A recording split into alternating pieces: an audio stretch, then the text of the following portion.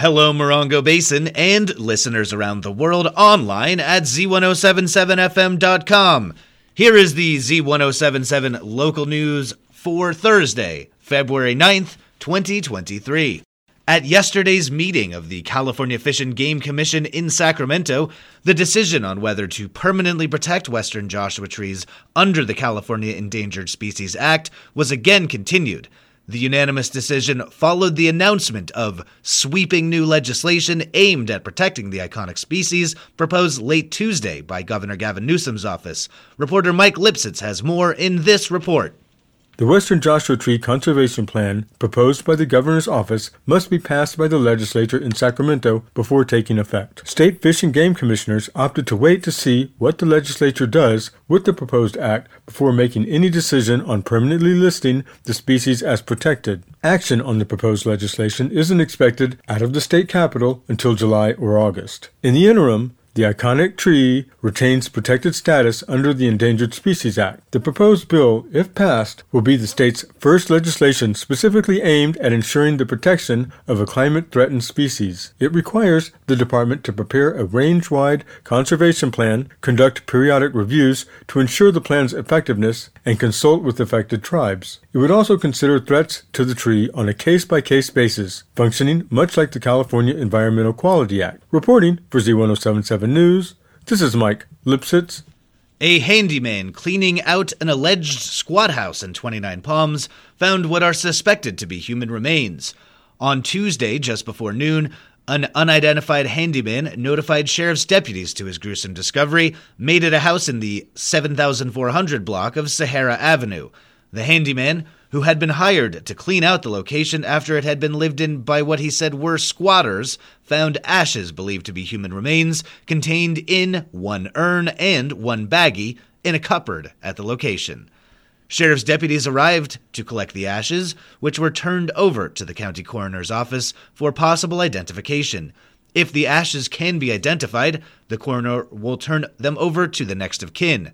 There is currently no information on the alleged squatters, and they are not being considered as suspects at this time.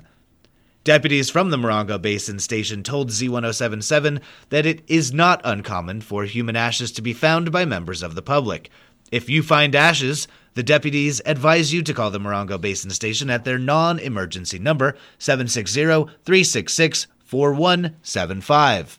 Off-roaders from all over the United States are visiting the Morongo Basin, and sheriff's deputies have been working on educating riders and enforcing county codes as part of Operation Dust Devil. Online news editor Robert Hayden rides in with this story. As Operation Dust Devil enters its 7th week, San Bernardino Sheriff deputies patrolled Victorville, Hesperia, Juniper Flat, Falon, and Apple Valley, issuing 26 California Vehicle Code violations, 18 California Penal Code violations, and 1 County Code Enforcement citation.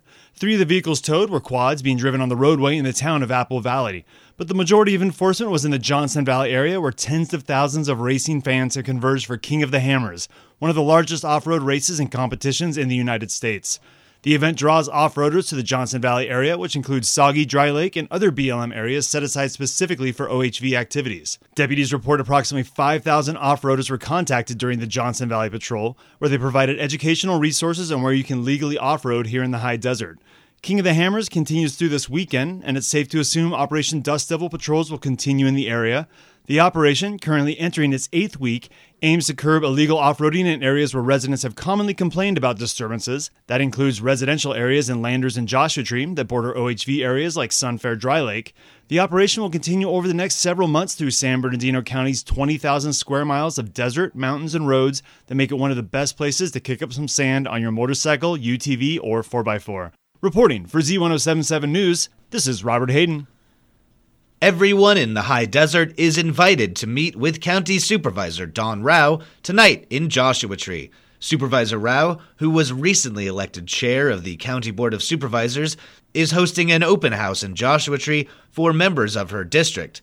Scheduled for 4 p.m. today, Rao will be joined by representatives from County Code Enforcement who will be on hand to answer questions and address concerns.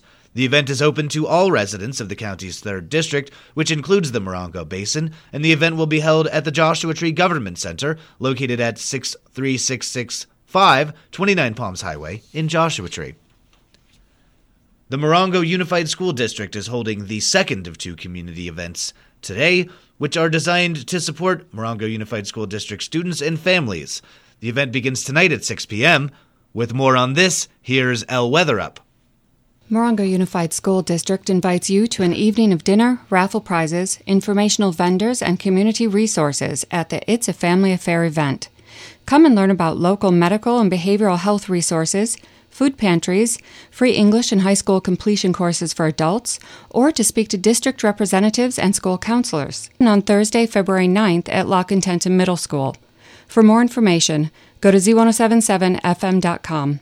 Reporting for Z107.7, this is El Weatherup. The Z107.7 Up Close show with Gary Daigneault will air at 10 a.m. this Friday and feature the Boys and Girls Club of the High Desert. Turning 40 on March 1st, the club offers a wide array of educational and recreational activities for kids 5 through 18 to help them become responsible, caring citizens. Executive Director Michaela Rhodes will be the guest and will talk about the Yucca Valley facility and take calls live as she describes their programs and how you can help. The Z107.7 Up Close show will air tomorrow morning at 10 a.m. A hot new cabaret act, fresh from their European tour, will make a stop in our own Morongo Basin for one night only. That's February 10th. Arts and entertainment reporter Charlie Thomas introduces you to Betty and Bruce. Musical comedy duo Betty and Bruce make their High Desert debut at First World on Friday, February 10th. In their camp-tastic musical comedy cabaret, Betty and Bruce, Trapped in Joshua Tree, the old-school entertainers hilariously combine high-class singing and lowbrow comedy to tell a risque and wisecracking showbiz origin story. Featuring the music of David Bowie, Dolly Parton, Dean Martin, Lady Gaga, and many more, Betty and Bruce's one-of-a-kind evening of singing, dancing, shticking, oversharing, and overbelting will make you smile with wonder and surely ask for more. Doors open at 7 p.m. at First World, 8528 Desert Shadows Road in Joshua Tree. Tickets are just $20 and available at a link in this story at Z107.7fm.com. Reporting for Z107.7, this is arts and entertainment reporter Charlie Thomas. And finally, the Yucca Valley High School boys varsity basketball team scored a thrilling 71-65 CIF Division 4A first-round playoff win over Lakeside High School last night in front of a raucous crowd in Trojan Gym. The Yucca boys fell behind the hot shooting of the visiting Lancers by 47-33 at halftime and then 51-33 to start the third quarter, before they mounted an impressive turnaround behind the scoring of juniors Jaden Pierce and Daniel Mills, along with the playmaking of junior Miles Harper. The Trojans outscored the visitors 38-18 in the second half to advance to the second round of the playoffs for the second straight season.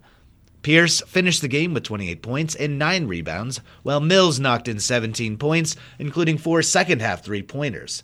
Harper dished out 11 assists to go with his 9 points, while junior Javin Hudson was solid all night, scoring 16 points and pulling down 8 rebounds. The squad will next host El Medina High School from Orange County tomorrow in Trojan Gym. Tip-off is scheduled for 7 p.m., and tickets can be purchased at a link in this story at Z107.7fm.com.